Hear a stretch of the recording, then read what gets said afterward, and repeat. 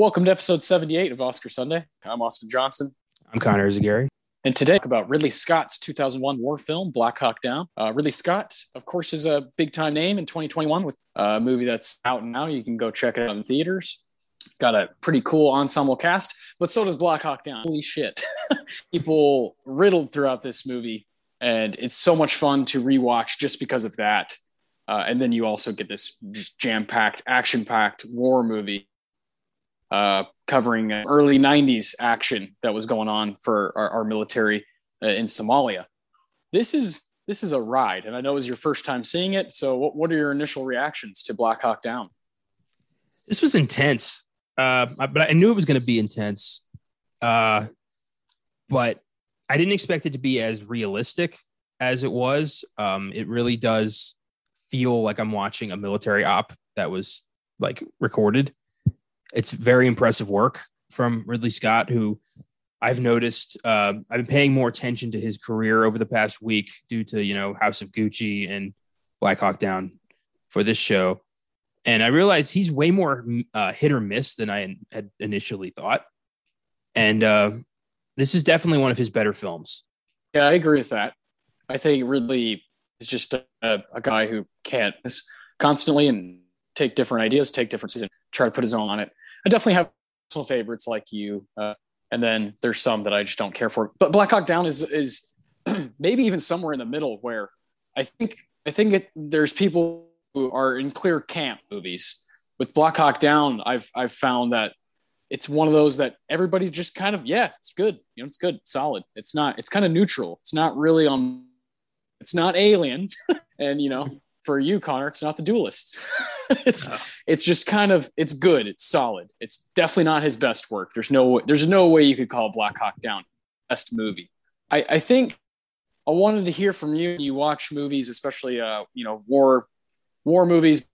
I know you care a lot about kind of the source of history and what's true and what it's like 160 elite soldiers that go into this specific area and just kind of create mayhem amongst the society. And, they're not welcomed at all. And they get turned on very quickly in the movie. And apparently, that's done in real life. How do you this particular piece of history? To be fair, I don't know much about America's involvement in Somalia. This is kind of the definitive film about that. So I was learning alongside, I was learning while watching the movie. But I looked up some stuff afterwards, and apparently this film was pretty spot on with depiction of this very tumultuous time in the early 90s. Apart from one bit, which I agree they changed for the right reasons. The character that Ewan McGregor plays, the real guy, was convicted of some sexual crimes and is serving time for that. So they changed his name for reason. Yeah, he got the Silver Star, but I think that shit outweighs the Silver Star, so they had to change his name. But other than that, I think from the little bit that I know or found out, well done on Ridley Scott's part. He's done that a lot in the past. Whenever he does a biopic, it tends to be pretty spot on with history. Yeah. I think, it's the early 90s, and then the book 99 nonfiction book of the exact same name by Mark Bowden, paired with Ken Nolan's screenplay is a good, good recipe, I think.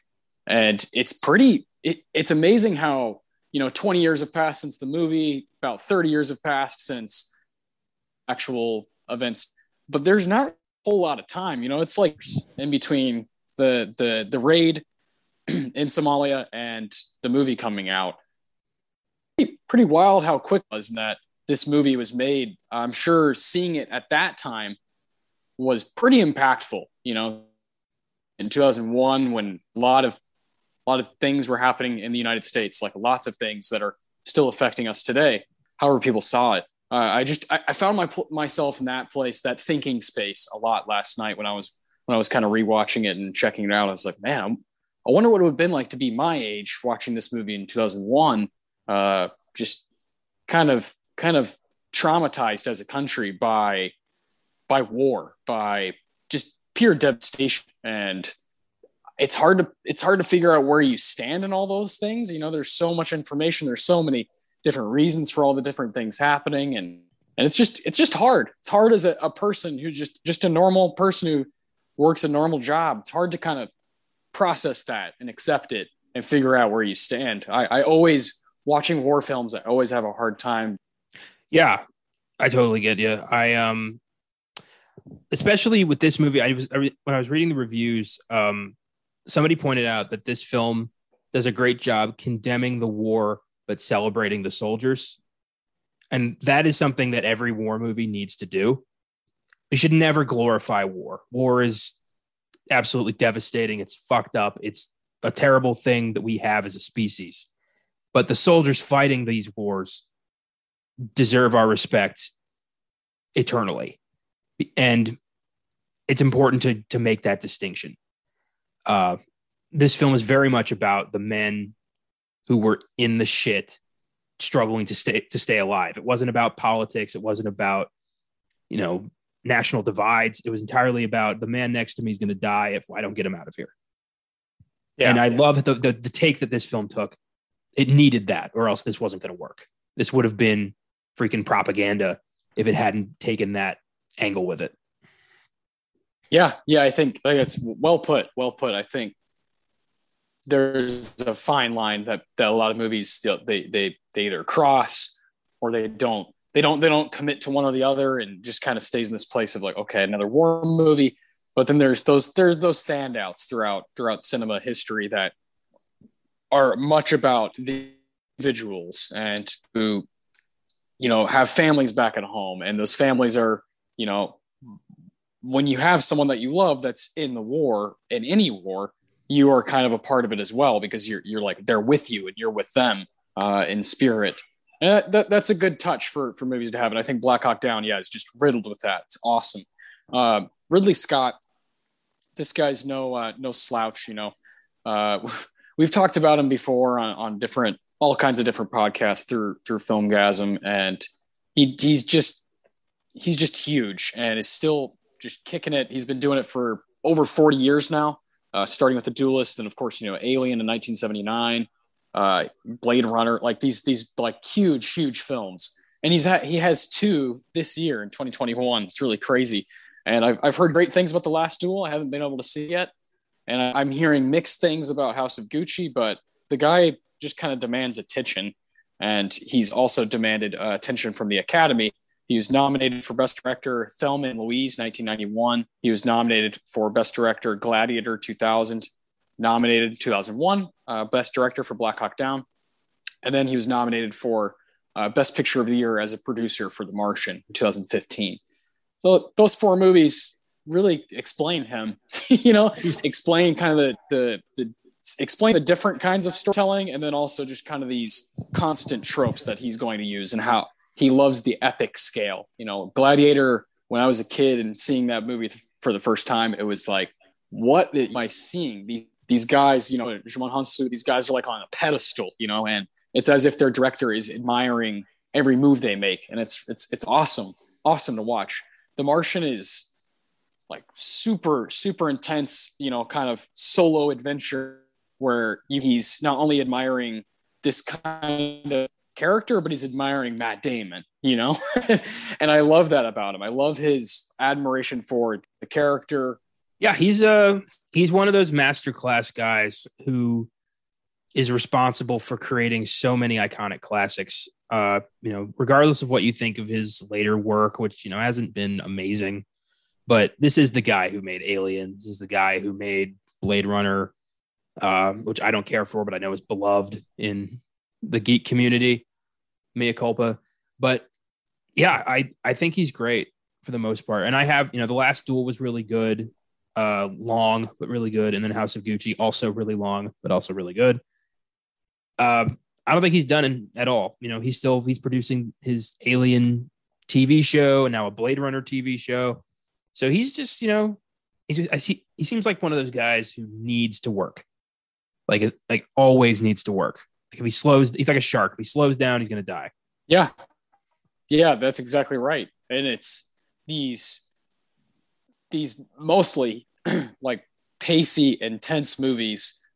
He has this incredible patience as a filmmaker to do stuff like the Kingdom of Heaven is an underrated one. I really, really like that movie. And it has just these incredible runs in that movie that I'll never forget. American Gangster, I think uh, his kind of use of Denzel is something that we don't get to see a lot.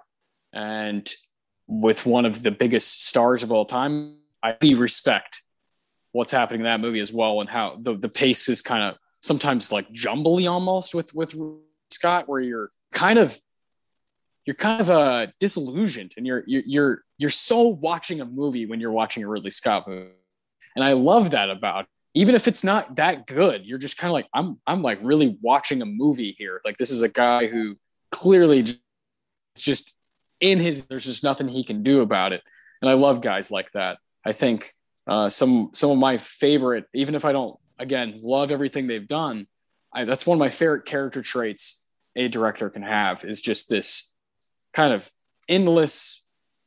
He's almost like in football when a cornerback, the guy who's guarding a receiver, is covering a receiver, and he gets burned.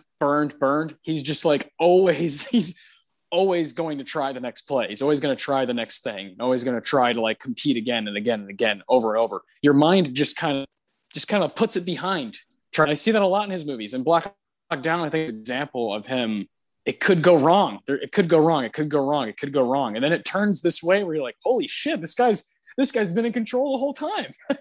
And I love that. Fucking love that about him.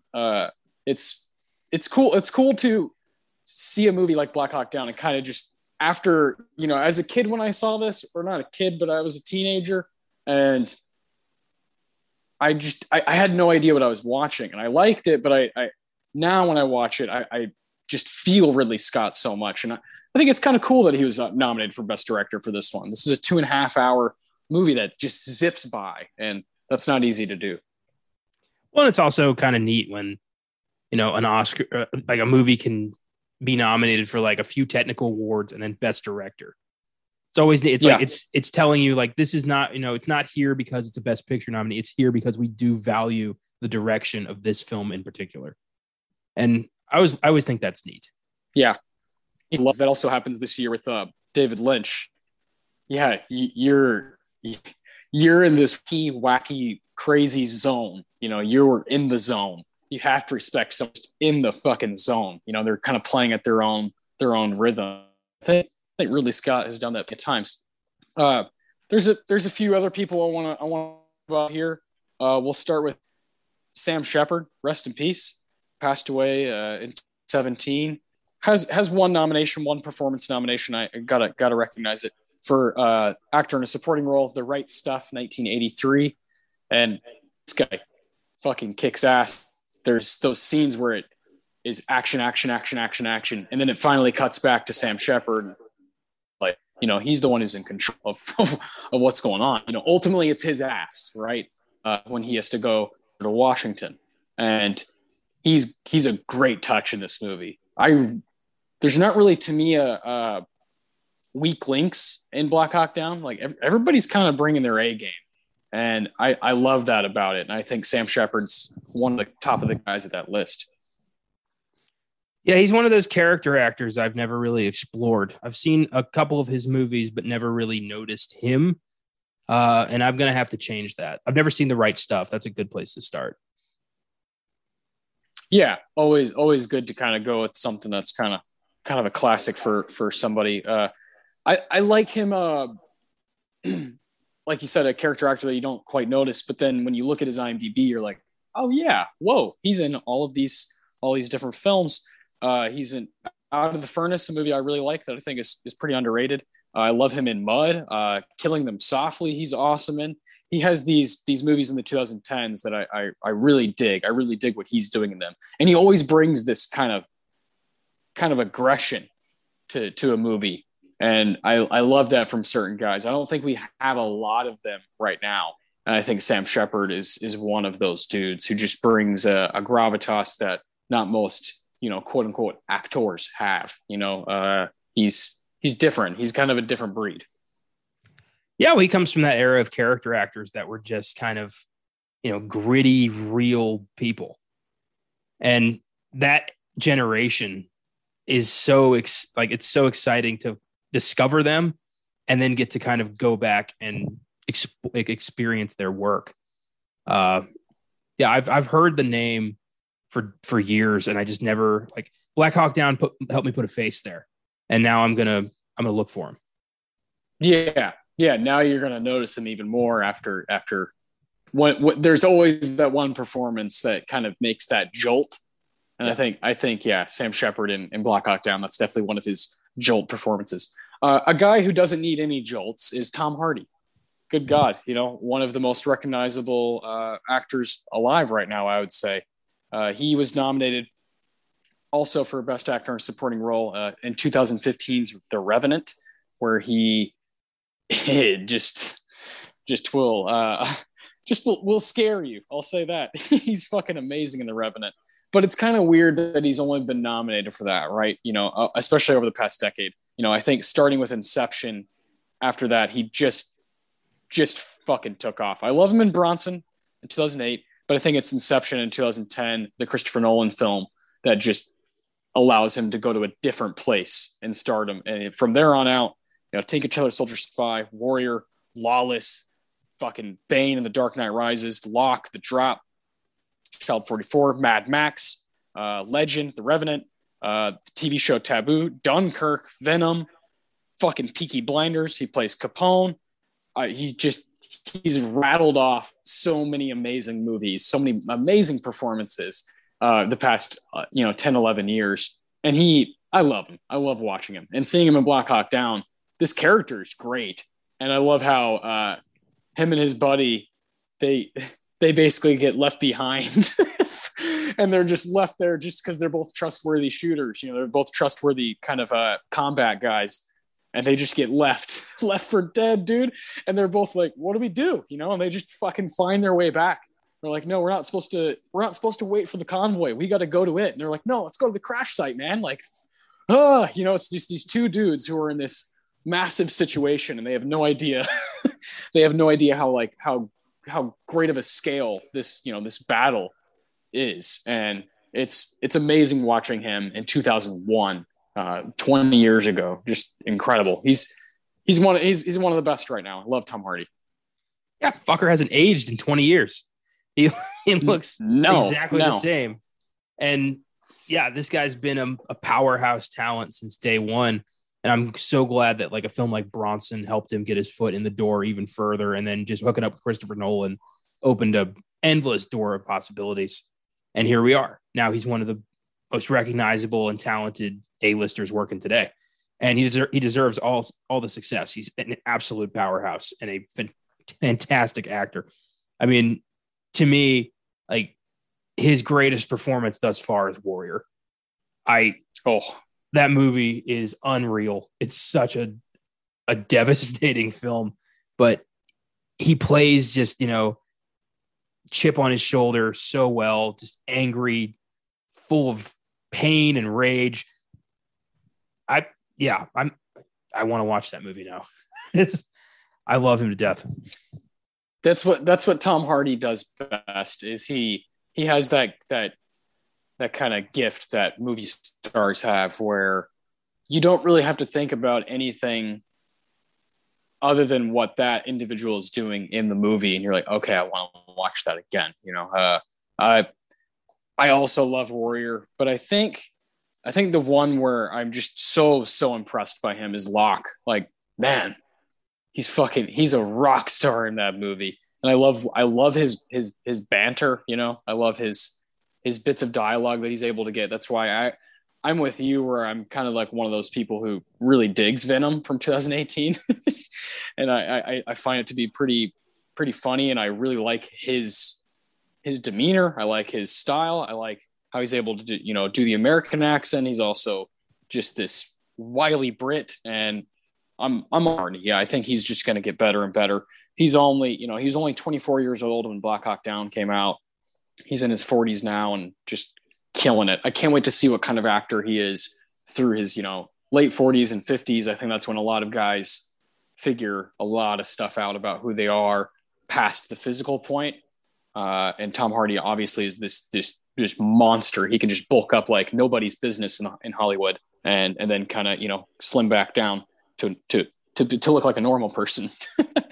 It's crazy watching him in fucking Dark Knight Rises, and then watching him in like The Drop. You're like, that's the same fucker. Like, he's just a fucking hulking beast in Dark Knight Rises, and I love that about him. And I can't wait to see what he does as he gets older with age.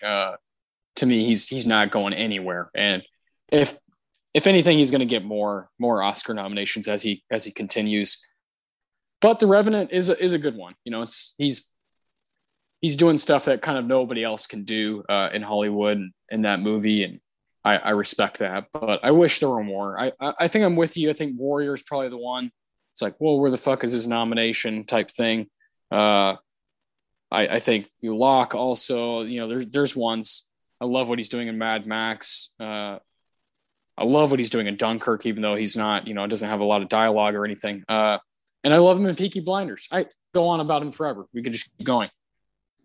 One last one. Lawless is an underrated film. And yeah. He did that the same year he did Dark Knight Rises. So underneath his sweater and like his vest is like, Bane bulk. So he looks fucking huge. And he just looks so intimidating. He's mastered the art of mumble speak. Like he, the way he can just kind of bring, talk out the side of his mouth to a character, and it works. And yeah, check out Lawless if you really want a masterclass in who Tom Hardy is as an actor. That movie's so cool. Yeah. Lawless has like one of the most interesting casts to me: Tom Hardy and Shia LaBeouf and Jessica Chastain, Guy Pearce, Gary Oldman, Jason Clarke. Like, it's just what? Like, that sounds great. Like, on paper, I'll watch anything with all those people in it. Bill Camp is great in that movie. Noah Taylor, just like, fuck. It's just really cool actors that I respect a lot and have respect their craft a lot. And he's kind of at the forefront. So yeah, good shout. I remember seeing that one in theaters and just kind of being, I just wanted to listen to like country music and go rob shit, It's like, let's go. Oh man, awesome stuff. That's it for performers in this movie, which is crazy, right? You got all these people, but they're a lot of the actors in this movie they're not award type people. I'd say I wish Ewan McGregor had something to say, but Josh Hartnett, it's not really going to happen for him, right? Who else? I love Jason Isaacs, Jeremy Piven. I'm really surprised Eric Bana hasn't gotten anything in his career. Yeah, Eric Bana is awesome in this movie as Hoot. Fucking Hoot. Yeah. No, yeah. Tom Sizemore as McKnight. There's all kinds of people in this movie, and it's just fun to kind of go down that road. But there is quite possibly a bigger name. Well, I don't think it's quite possibly. I think it's just true. Maybe it is. I don't know. This is actually might be closer than I think in my head. The composer for this movie is Hans Zimmer, and Hans Zimmer might be the biggest name attached to the movie. I'd say it's him and Ridley Scott, I guess. I don't know. He's just, and Tom Hardy. Hans Zimmer, for what he's done inside of his lane, inside of his contribution to film, we've talked about him before. He's one of the icons, one of like the 4 or 5 major icons when it comes to composing scores for film. There's just not a lot of people that everybody knows their name. They know what movies he's attached to, because he doesn't just choose, he chooses all kinds of stuff, but he chooses massive, high scale, crazy anticipated films where the music is sometimes what lures you in. Sometimes that's what it is that gets you to, holy shit, I want theaters. And Hans Zimmer, I think, is somewhere at the top of that list.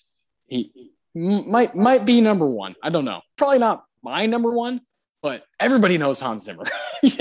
and going through his, will take you hours, because there's so much into it. But Zimmer, I'm trying to think when the last time we brought him up was on this show. I feel like it wasn't that long ago. And we were like, oh yeah, he's done everything. Yeah. That's just who he is. Maybe, I don't know. Not sure what it was. I'm gonna find it. You keep going. Okay. Yeah, you look it up and I'll go through his stuff. Perfect. He was nominated for Rain Man 1980, comedy score, The Preacher's Wife 1990, comedy score again 1997, As Good as It Gets, comedy score 1998 as well, Prince of Egypt, awesome movie, original score Gladiator 2000, original score Sherlock Holmes 2009, original score Inception, also original score Interstellar 2014, and also Dunkirk in 2017. Those are good heavens. I mean, if you go through everything, I when I was a kid, I vividly remember figuring out who this guy was. It's like, wait a minute, he's attached to all this stuff that I'm seeing, and I'm falling in love with this man. And I think maybe Pirates of the Caribbean that I could kind of as holy shit, I love this guy. Wait, did you do Rango? It was Rango. Yeah. Yeah. I don't Gore Verbinski's Pirates of the Caribbean. I'm like, oh yeah, it's probably Rango. So cool. That's important as a kid when you're watching movies. The music that floors you. Done that in my life since I was like 6-7 years old, and I have respect for him. So the Ennio Morricone could have easily been named the Hans Zimmer. Let's just say that. Yeah, you're not wrong. Hans Zimmer has been crafting the soundtrack of my love of film since the beginning, with The Lion King. And Pirates obviously was a big one. Sherlock Holmes was probably the first time where I was paying attention to who was making the music. And I'm like, this is good. I like this. And I've never looked back. He's one of the all-time greats, easily on par with John Williams and Thomas Newman and Ennio Morricone at this point. Like, if there was a Rushmore, it's those guys. Yeah, I adore this guy. His music is unparalleled, and he, Black Hawk Down score is powerful, subtle but very powerful. Yeah, no question, man. There's a few bits in this movie that have that, like aggressive expansion. It has that bum bum bum bum bum bum bum bum bum. You're like, fuck. You're just, again, you're in a movie. It kind of goes hand in hand with Ridley Scott. This is kind of in his DNA, and it just makes. I love looking at his IMDb because you have stuff like The Holiday from 2006, and then you have Dead Man's Chest from 2006. It's like, what?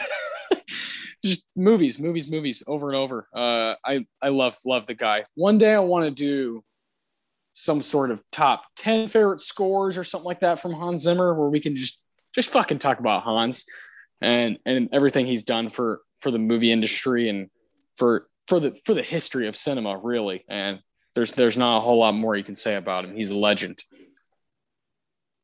Yeah, enough said. Now I do want to bring up one of my favorite people that's involved in this movie. I love Hans Zimmer, love Ridley Scott, love some of the cast, but Sławomir Idziak is the cinematographer for this movie. He's done some pretty cool things when it comes to filmmaking. And if you look at his IMDb, around Black Hawk Down is Proof of Life and King Arthur, Harry Potter and the Order of the Phoenix, these big movies. And you go down, you're like, okay, well, where'd this guy, where's some of this other stuff? And I get caught up in 1993's Three Colors, Blue. The Three Colors trilogy is fantastic. A lot of amazing stuff. And Blue might be my favorite.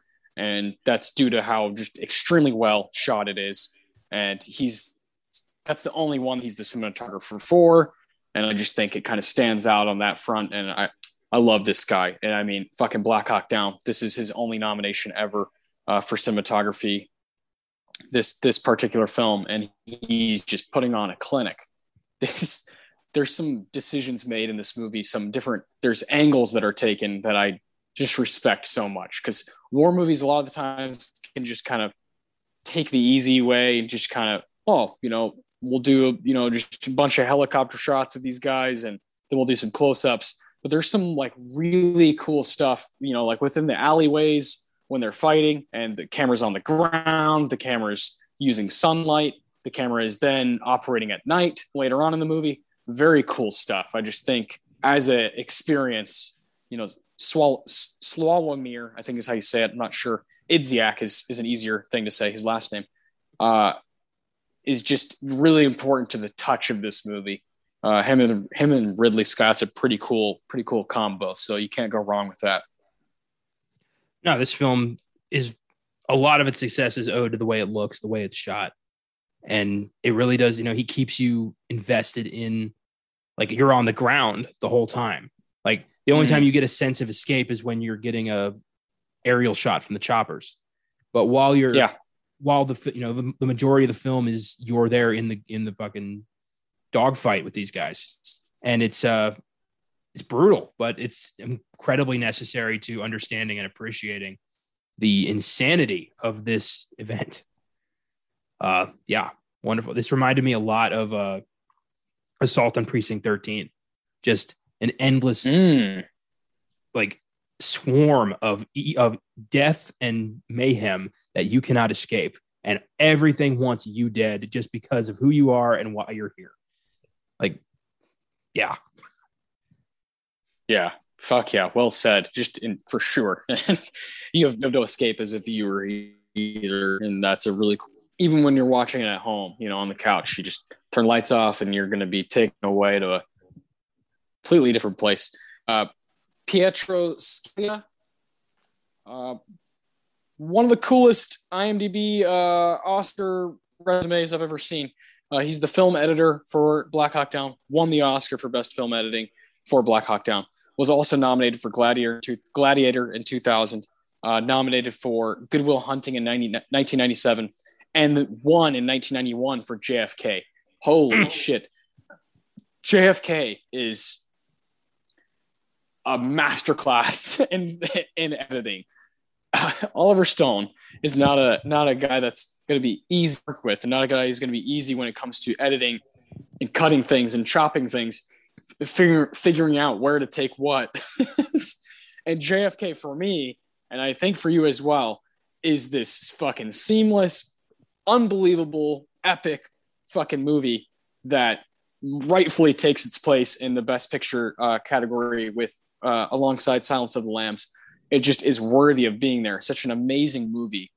And it somehow, I think this probably could have been a 9-hour thing, 9-hour ordeal, but they cut it down to they cut it down to a nice 3 hours and, like 15 minutes. And it's this crazy, wonderful ride. God, I love that movie so much.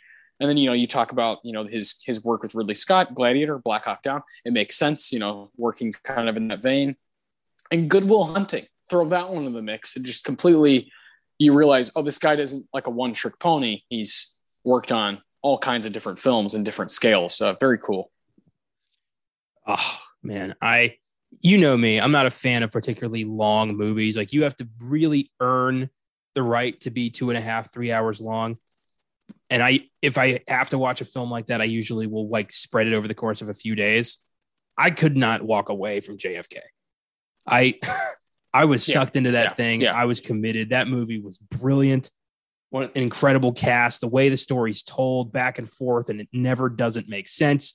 It's Oliver Stone's masterpiece. It's a brilliant movie. And this dude had a hell of a job editing that thing into a coherent narrative, and well done. Goddamn. Yeah. JFK was such a great movie. Wonderful. Yeah. Oh, good. And it's just the second that he worked as solo film editor. Like, what?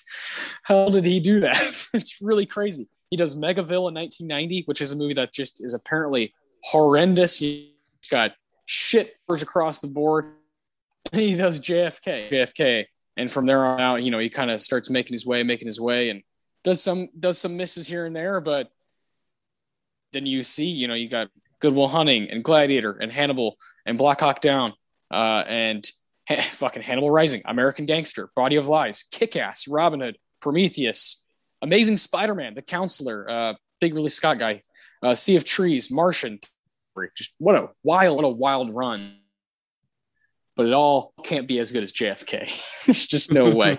I'm with you, man. That movie's spectacular. One day we will do that movie straight up with the show, and I will be delighted to rewatch it. Last guy I want to talk about is Arthur Max, a production designer, set decorator type guy. That's necessary in war movies. Extremely necessary. When you have, especially the first 30 minutes or so, you're seeing a lot of guys that are hanging out in camp, and to make that stuff worth time and worth your anticipation and the build up to see and the action, the wild ride we're about to go on, things matter. And giving you the vibe, giving you the writer. And I like his work on Black Hawk Down. He was nominated for Best Art Direction, Gladiator 2000. Yes. Also art American Gangster, and then art production design in 2015 for The Martian. All nominations. So again, this is another guy who Ridley Scott trusts. He's clearly got a team of people he likes to go back to, which we have found is more case than not through this show. You just kind of see these different names that keep popping up, here and there through someone's career. And I personally like that. I think it's cool. It's also cool to give opportunities, but it's also cool to find your team and like, hey, we're making another movie. I want you to come in for this specific job, specific task. I trust you, like to hold it down. I kind of like that about movies. Yeah. Looking at this guy's IMDb, he's done pretty much every Ridley Scott film from 97 on. And also he's the guy who did the production design for Seven, which is fantastic. Yeah. That movie's production design is like the fucking star of the film. Yeah, this guy's a powerhouse. Very nice. Yeah, love kind of figuring this stuff out. Also did the, he's got some sort of relationship with Fincher at least 20 years ago. He did Seven, and then Panic Room. Fuck yeah, you've got a way to my heart if you've worked on those two movies, which, yeah, like you said, Seven relies on. While there's great performances in Seven, it really relies on that stationary, like fucking creep show that's happening throughout the movie, and you're constantly going to these different settings, these different places with, like the 7 deadly sins. And it's just so incredibly scary and haunting and daunting to look at. You got to tip your hat to Arthur Max. Yeah, absolutely. Fuck yeah. Well done, Arthur Max. Yeah. Arthur Max. These are guys that I just, they're now somewhere in my brain, right? These guys, they take a place up, and instead of just being like, oh, the Ridley Scott film, it's like, there's a lot of guys that he trusts to kind of carry that vision with him. And that's really cool. We, have learned about some of them right here today. That's all I got for individuals, again, with the cast this giant and kind of this star-studded as at least now, maybe not at the time, this is pretty incredible. It's just Sam Shepard and Tom Hardy. But I wanted to ask you, of everyone else that's in the film, Ewan McGregor, Eric Bana, all these different guys, Jason Isaacs, which one of those are you the most surprised to hear that hasn't been nominated at some point? Probably Eric Bana. I think just the films he's done, Munich, Lone Survivor, Chopper, like you'd expect him at this point to have gotten at least one nomination. And he is a great actor, especially in this film. So that's a bit of a shock. Yeah, I'd say him. I think him and Ewan are there. I think Ewan McGregor has done some like incredible stuff and has been recognized for different things. And has been recognized, for like TV and whatnot, but just kind of amazing that he hasn't found a role that just kind of floored every through award. And, you look at his IMDb and you're like, okay, it kind of makes sense.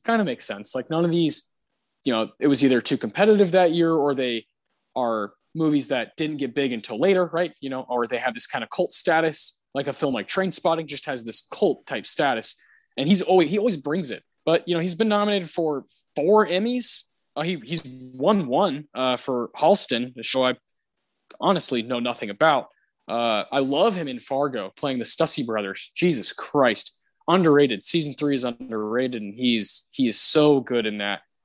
He's a guy that people know well, and is going to continue being stuff. I find it weird that there's never been one that's kind of stuck, whether it be what he's doing in Moulin Rouge, or again Train Spotting or something. I don't know. I always like him, even in films like to me he's the major standout in a film like Birds of Prey.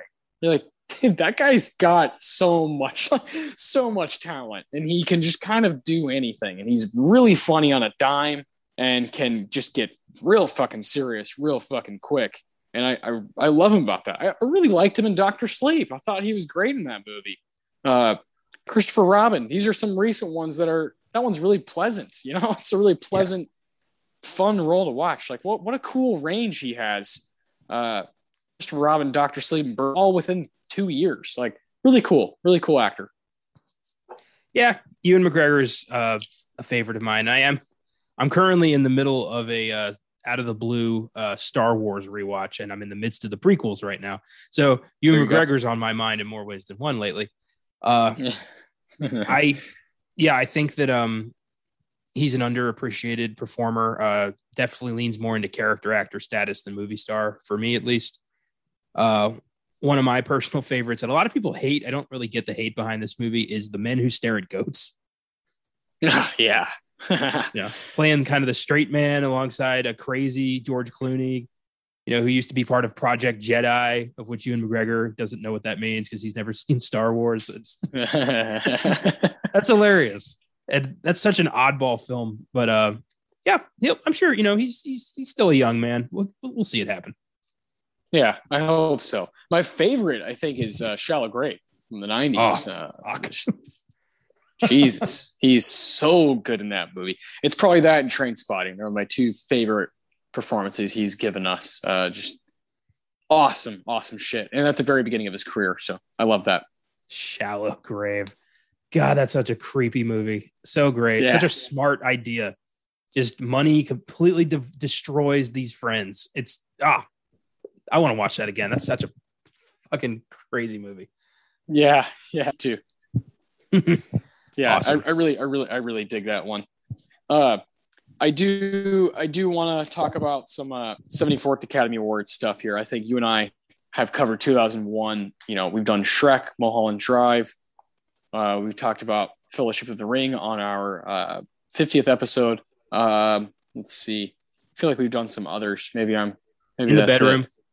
In the Bedroom, that was really early on. Yeah, we've been here like plenty of times, and I love kind of going through them again just to see, have you seen anything else? What about these other categories? It's fun to just kind of look at a ceremony again. So I think maybe we'll start with best cinematography. We can do it won best sound and best film editing, Black Hawk Down. Its biggest category is best director for sure.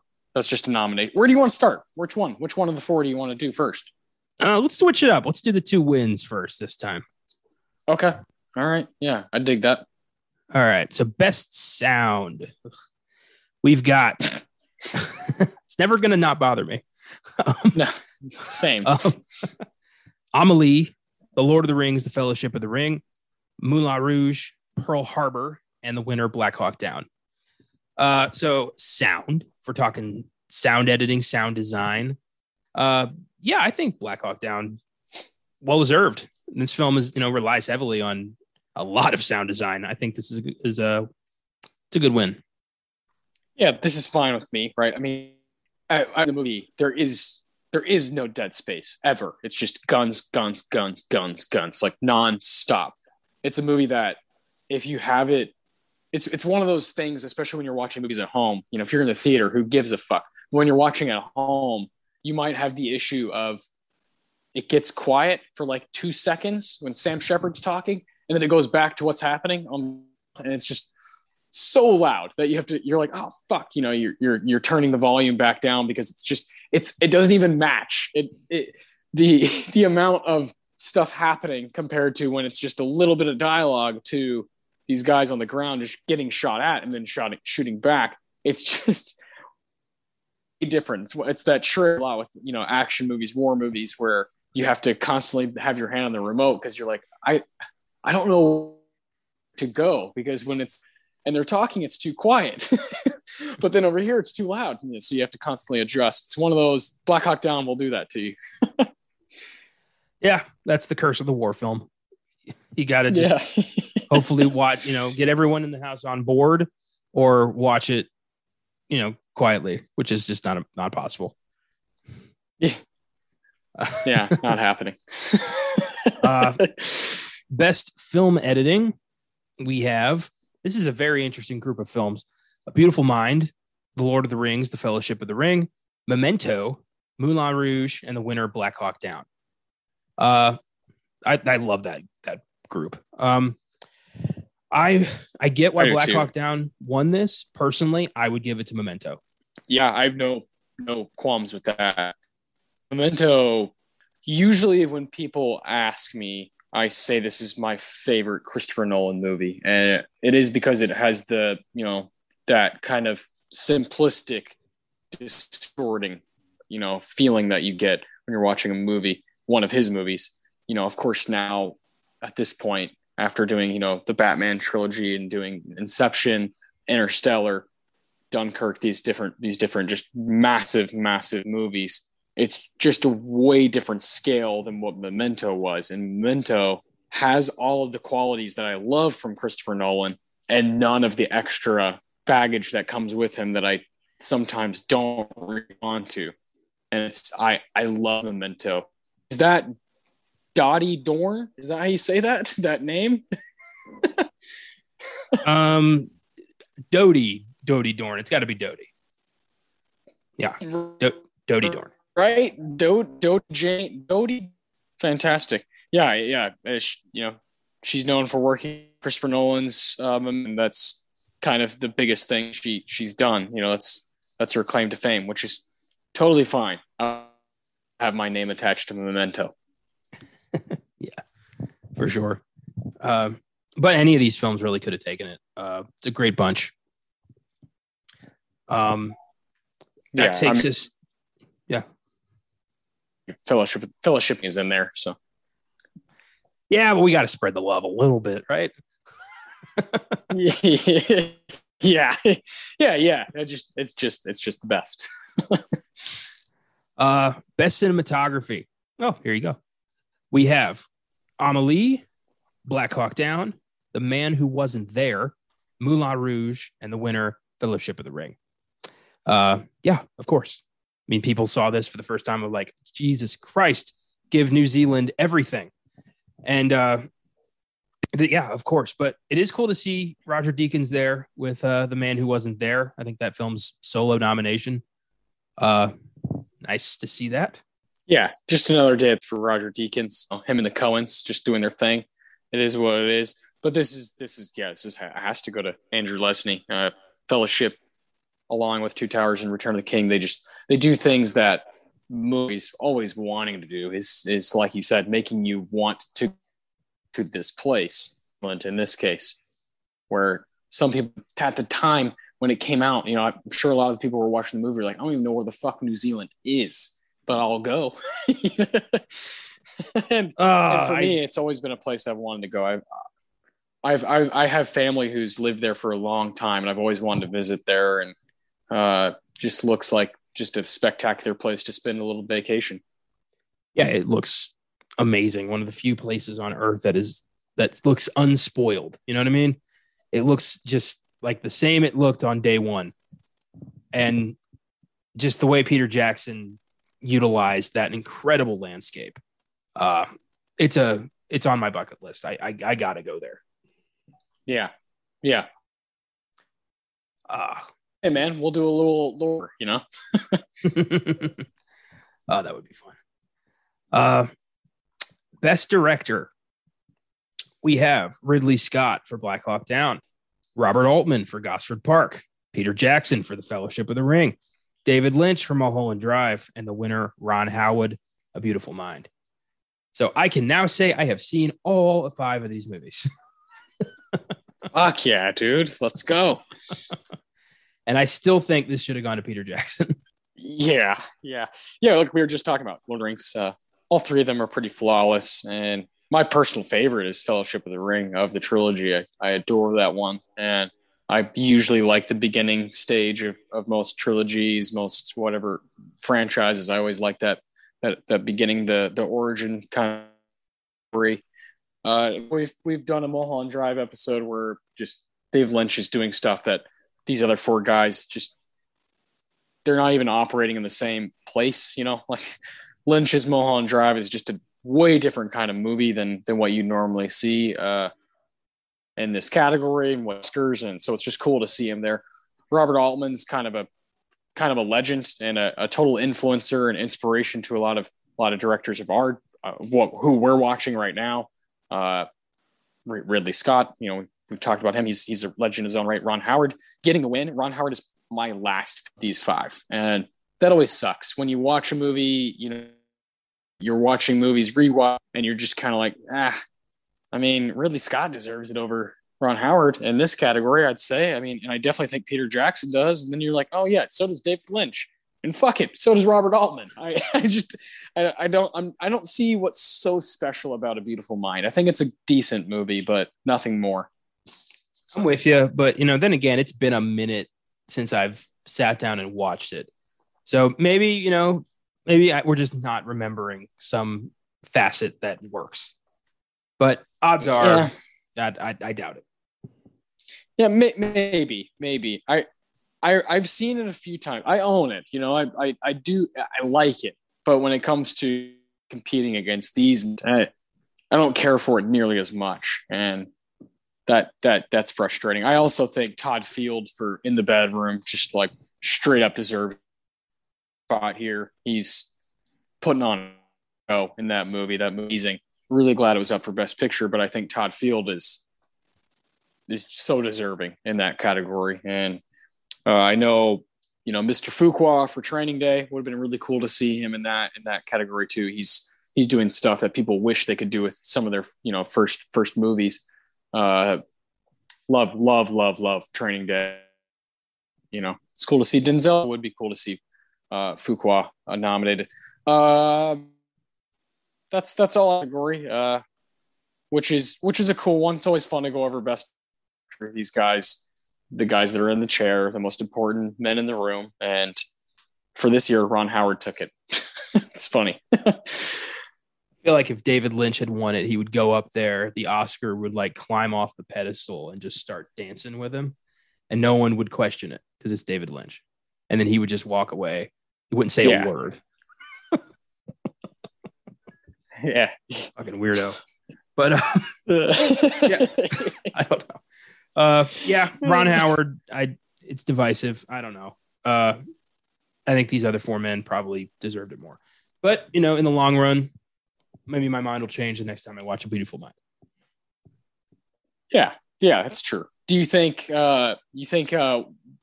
we should do that sometime soon for Best Showdown? Maybe not. Circle maybe not back around to 2001 again. Maybe not soon. I think we need to give it a while before we go back to 2001. Yeah, I agree. We've also did I mention we did Shrek on this show, which Shrek is the first ever winner of Best Animated Film Award, Monsters Inc. and Jimmy Neutron. Like, I've done everything you can do inside 2001. we've done the wacky David Lynch film. We've done an animated movie. We've done a war movie. Like, yeah, we've done fucking Lord of the Rings. Yeah, it's probably time to give it a rest for a little while. Yeah, for maybe a year or so. But yeah, who knows? It also, this year in 2021, it's cool because we were little kids when these movies came out, and they all hit their 20-year anniversary this year. So it's also cool to do that kind of stuff with films on Oscar Sunday, kind of give them an anniversary special. And we're doing it again with Black Hawk Down. I want to give awards out to this movie. This is going to be a lot of fun because there's so many choices for the PSH. There's all kinds of, wild war type dialogue for the Tarantino. It's going to be fun. So we have the Tarantino for best quote or line from the movie. We have the Ennio Morricone Award for the best music moment of the movie. We have the Philip Seymour Hoffman Award. Fucking miss PSH so much. Sometimes when I say the PSH Award, I get goosebumps. I love that guy. And then we have the Roger Deakins Award for the best scene of the movie. So take it away with your Tarantino, Connor. My Tarantino, it took a while because a lot of the dialogue in this film is very much like, military jargon and, go, go, go and shit like that. So it was really tough to find something that resonated. But then at the end of the movie, Hoot, always reliable, steps in and starts talking about, why? The ultimate question, why? And he says, when I go home, people will ask me, hey, Hoot, why do you do it, man? What, you some kind of war junkie? You know what I'll say? I won't say a goddamn word. Why? They won't understand. They won't understand why we do it. They won't understand that it's about the men next to you, and that's it. That's all it is. Perfect, simple sum up of the entire movie and every war movie ever made. It's perfect. Yeah, chef's kiss for sure. I actually wrote, and then I said, Connor's going to choose that. I was like, there's no way in hell he's not choosing that one. So I went with a different Hoot quote.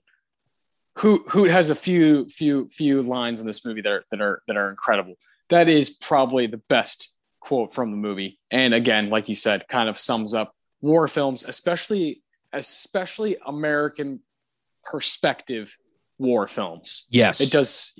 He's this fucking dude who's just like, it looks like he's having fun. And you're like, what? But then he says this shit and you're like, oh, he's just this mindless, thoughtless, like, fuck it. I'm going to protect the guy next to me. And sometimes that's just what it is. And I love that he's that honest about it. It's early in the movie. It's before they even go up in the choppers. Hoot is talking to Eversman, Josh Hartnett's character, and they're just kind of shooting the shit. And Eversman is a little bit nervous, right? Because he's about to have a big role in what they're doing, where they're going, and how they're operating. And Hoot is smoking a cigarette, just kind of sitting on, like, kind of against a wall. And they're just talking. And Hoot says, "You know what I think? Don't really know what I think. Once that's past your head, politics and all of that shit goes right out the window." fucking Hoot, man. Eric Bana such a good job, of dropping the accent and doing a whole different accent of this kind of like Southern, like, fucking war lord type guy. Like, it's almost cheesy, but it never crosses that line of being actually cheesy. It's like, oh no, I actually really like this performance. I like this character.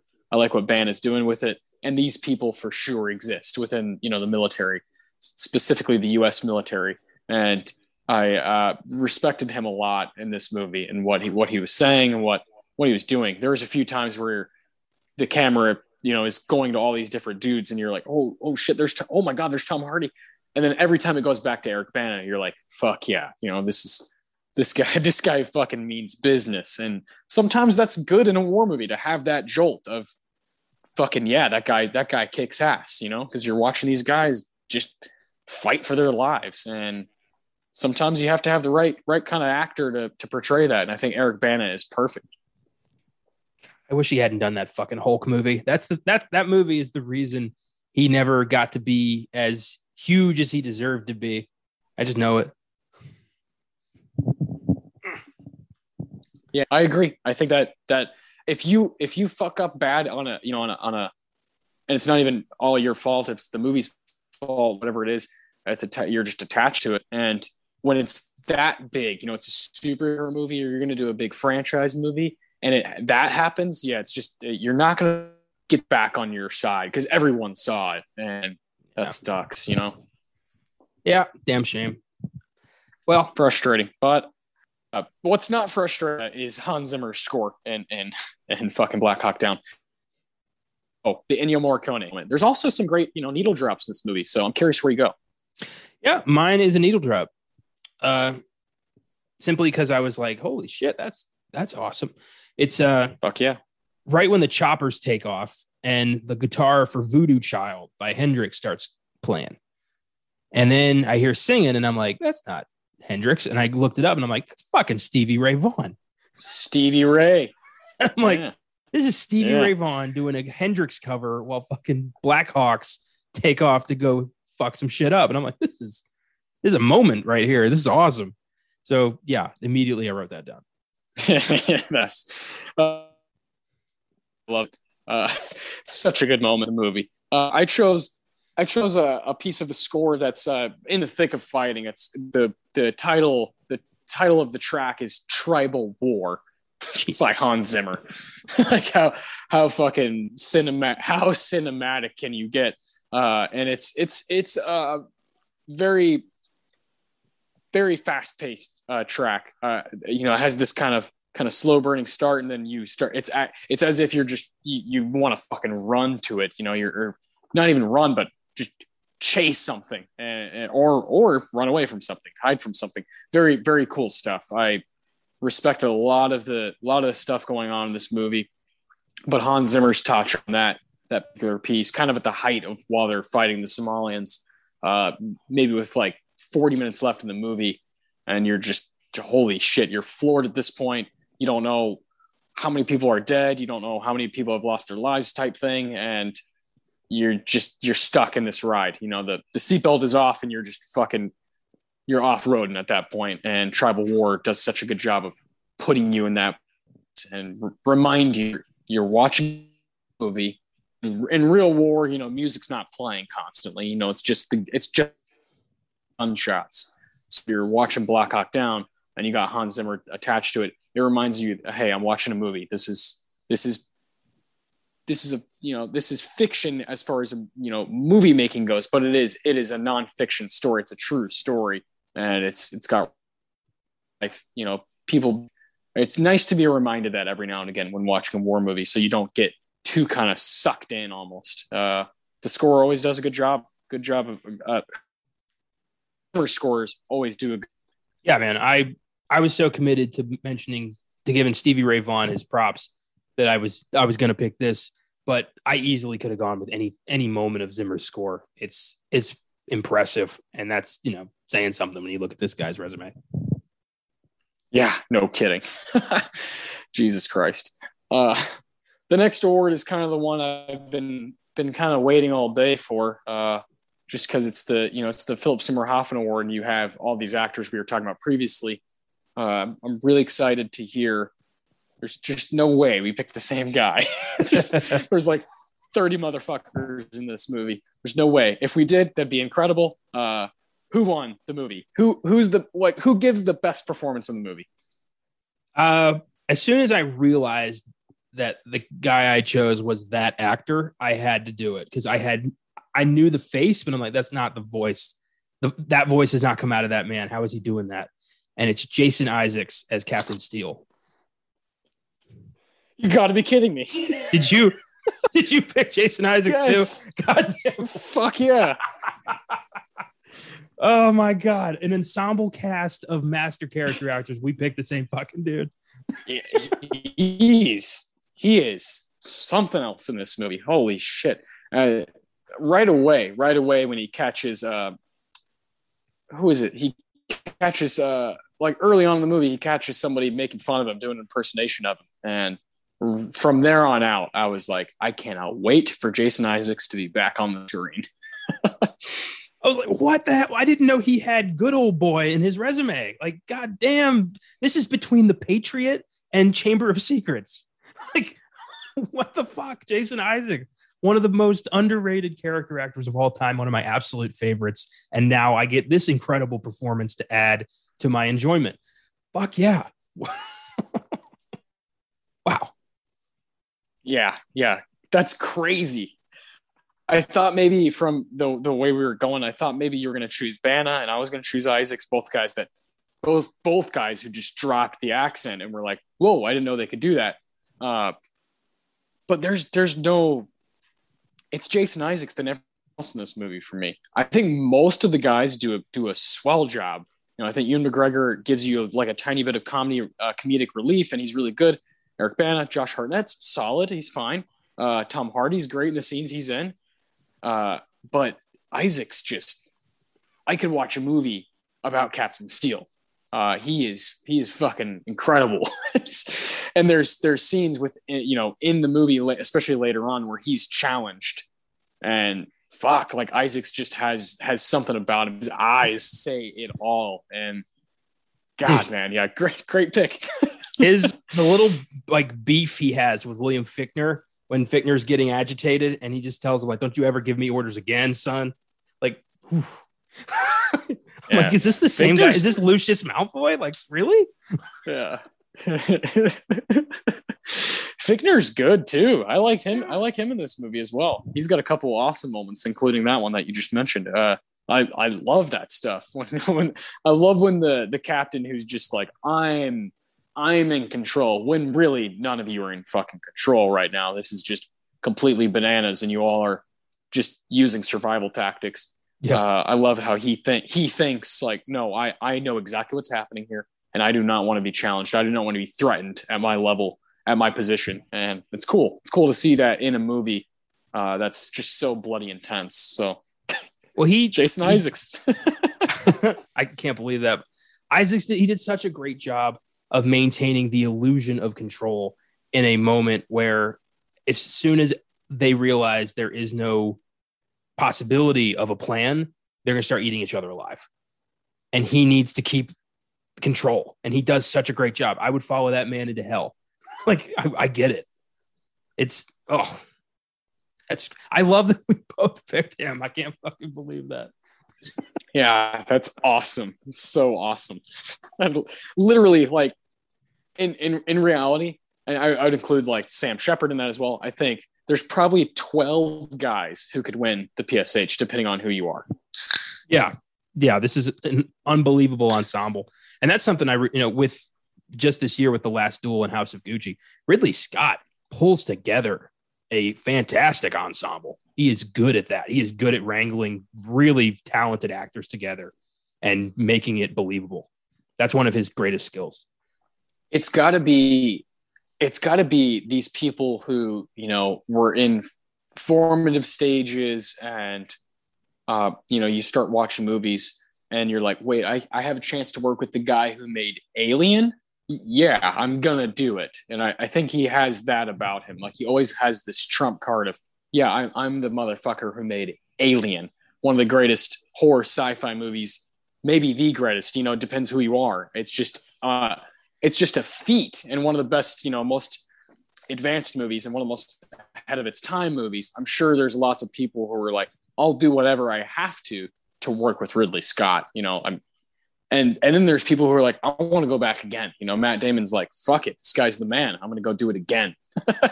And that's cool. I like that. I like that a lot. Yeah, that's fantastic. Awesome. So Isaacs takes the Hoffman. Well done. Isaacs just won the episode. Man. Cool.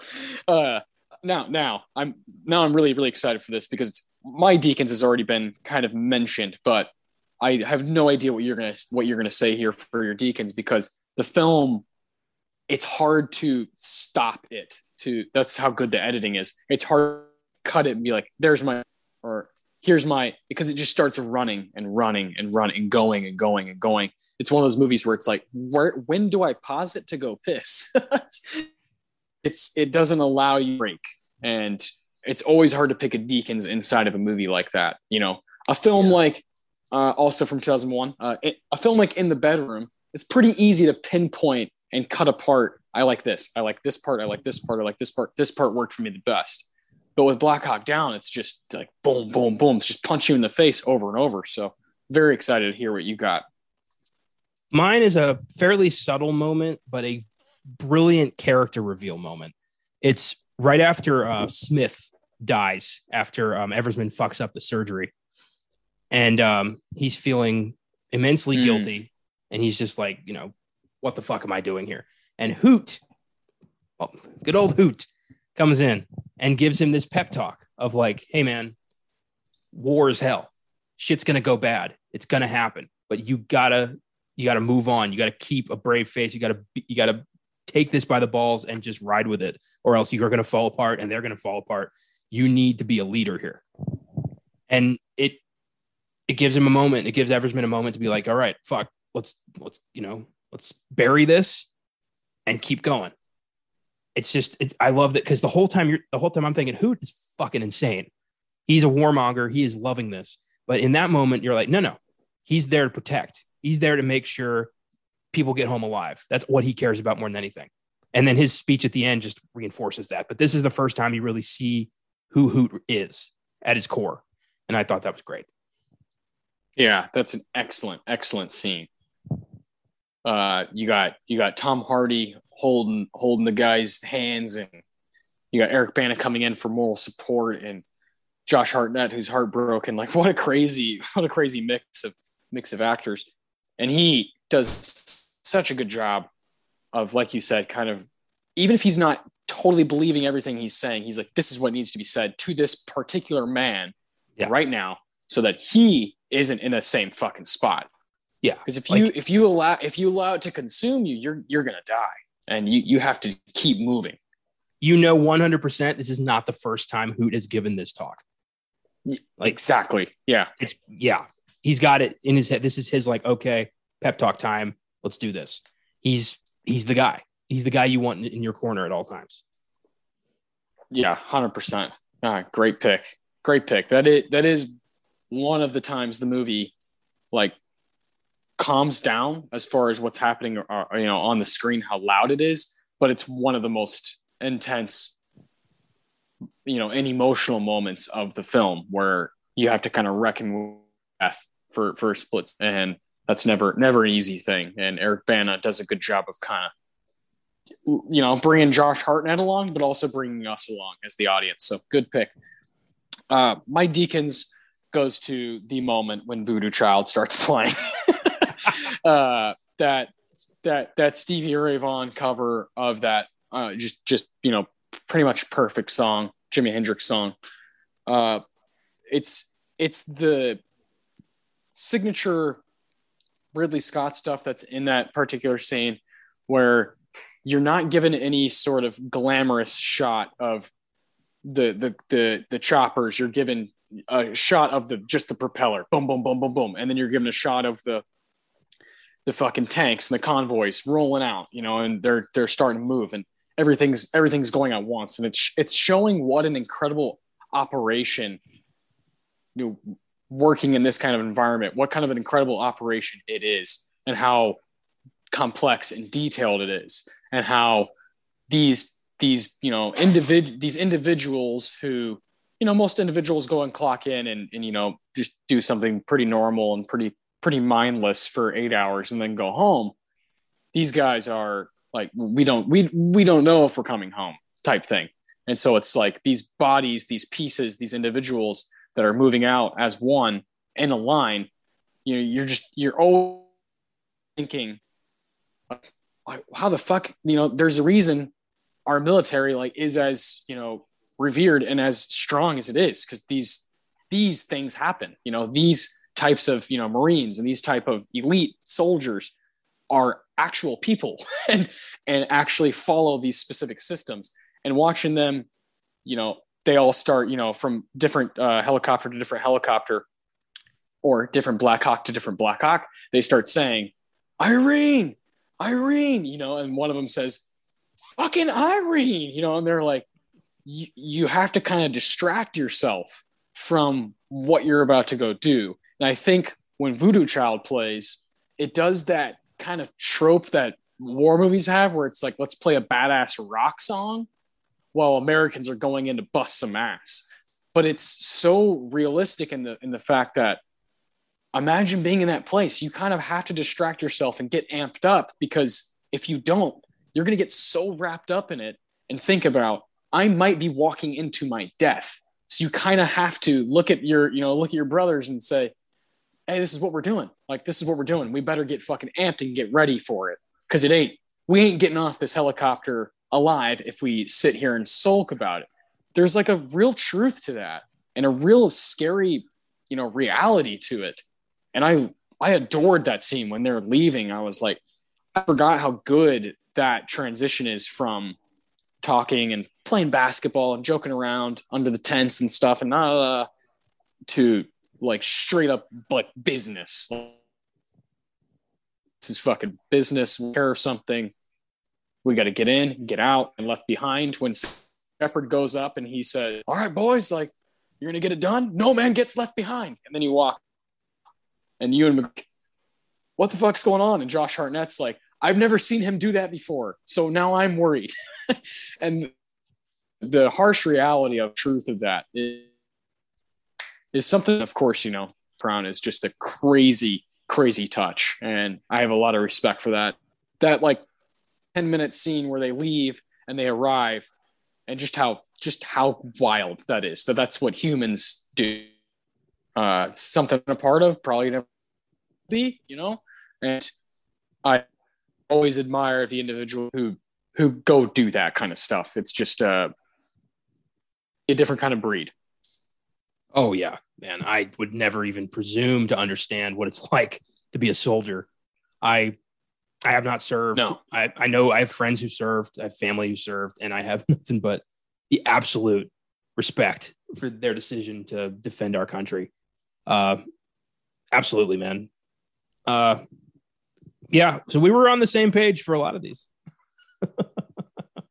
For sure. Definitely, we were both affected by some of the same kind of stuff in the movie. And that's cool. The movie's kind of, when it hits for sure. I give it an 8 overall. I think it's just solid stuff. And I'm looking forward to one day watching it again. It's not a movie that I'm just going to forget about. Like I've owned it for quite some time. I have a double feature with Brian De Palma's Casualties of War. It's like one of those where there's 2 fucking discs inside of it. I've had it since I was like 16 or 17, and they're just both movies that kind of ruin me, mess me up. And sometimes you need to do that to kind of learn. Yeah. Art is not safe. I don't remember where I heard that, but I love that. Yeah, I love that too. This film is an 8 for me as well. Solid Ridley Scott flick, fantastic war movie, and a very humanizing event film. Yeah, well done. Good pick. Hell yeah. What do we got going on next week? Well, tomorrow is when you and Caleb are going to be chatting about Ridley Scott more. I know House of Gucci is going to be mentioned. Encanto. Excited to hear you guys talk about Scott even more. I'm definitely going to tune in. And then on Filmgasm, we have Twilight Zone, the movie. Fuck yeah. That's so cool. I love that. It's a movie that we've done, before episode 1. Why not now? That's how I feel about sometimes. I'm like, wait, you haven't done that yet? It happens. And then next week on Oscar Sunday, December 5th, episode fucking 79, we're going to do a Christmas movie. Going into December, we have 1990 Home Alone, top 5 Christmas movies. Who knows? It's going to be a lot of fun. So come on back next week. Home Alone. Yeah, just one of those films that's kind of just been in my life since the beginning. I don't even remember the first time I watched that. It's just a bona fide Christmas classic, up for 2 Oscars, I believe. And I'm so glad we get to talk about it. The pool of Oscar-nominated Christmas movies is smaller than you might think. So we try to be sparse. Yeah, that's going to be fun. Yeah. We've done Die Hard show, and I think that's one of the greatest when it comes to Christmas and, just great movies. So, we got to change it up a little bit, not take down all the big ones. I think Home Alone is big, but it's not this crazy revered movie like Die Hard. So yeah, changing it up. Nice. Yeah, as Austin said, tomorrow's sneak preview will be more Ridley Scott, House of Gucci, and discussing more of his films. And then, of course, Twilight Zone, the movie on Wednesday's Filmgasm, a film we've wanted to do for a very long time, and a film with a very fucked up dark story behind it. One that we are going to unpack in its entirety. Cannot wait. Thanks for listening, everybody. This was a blast, and we'll see you next week.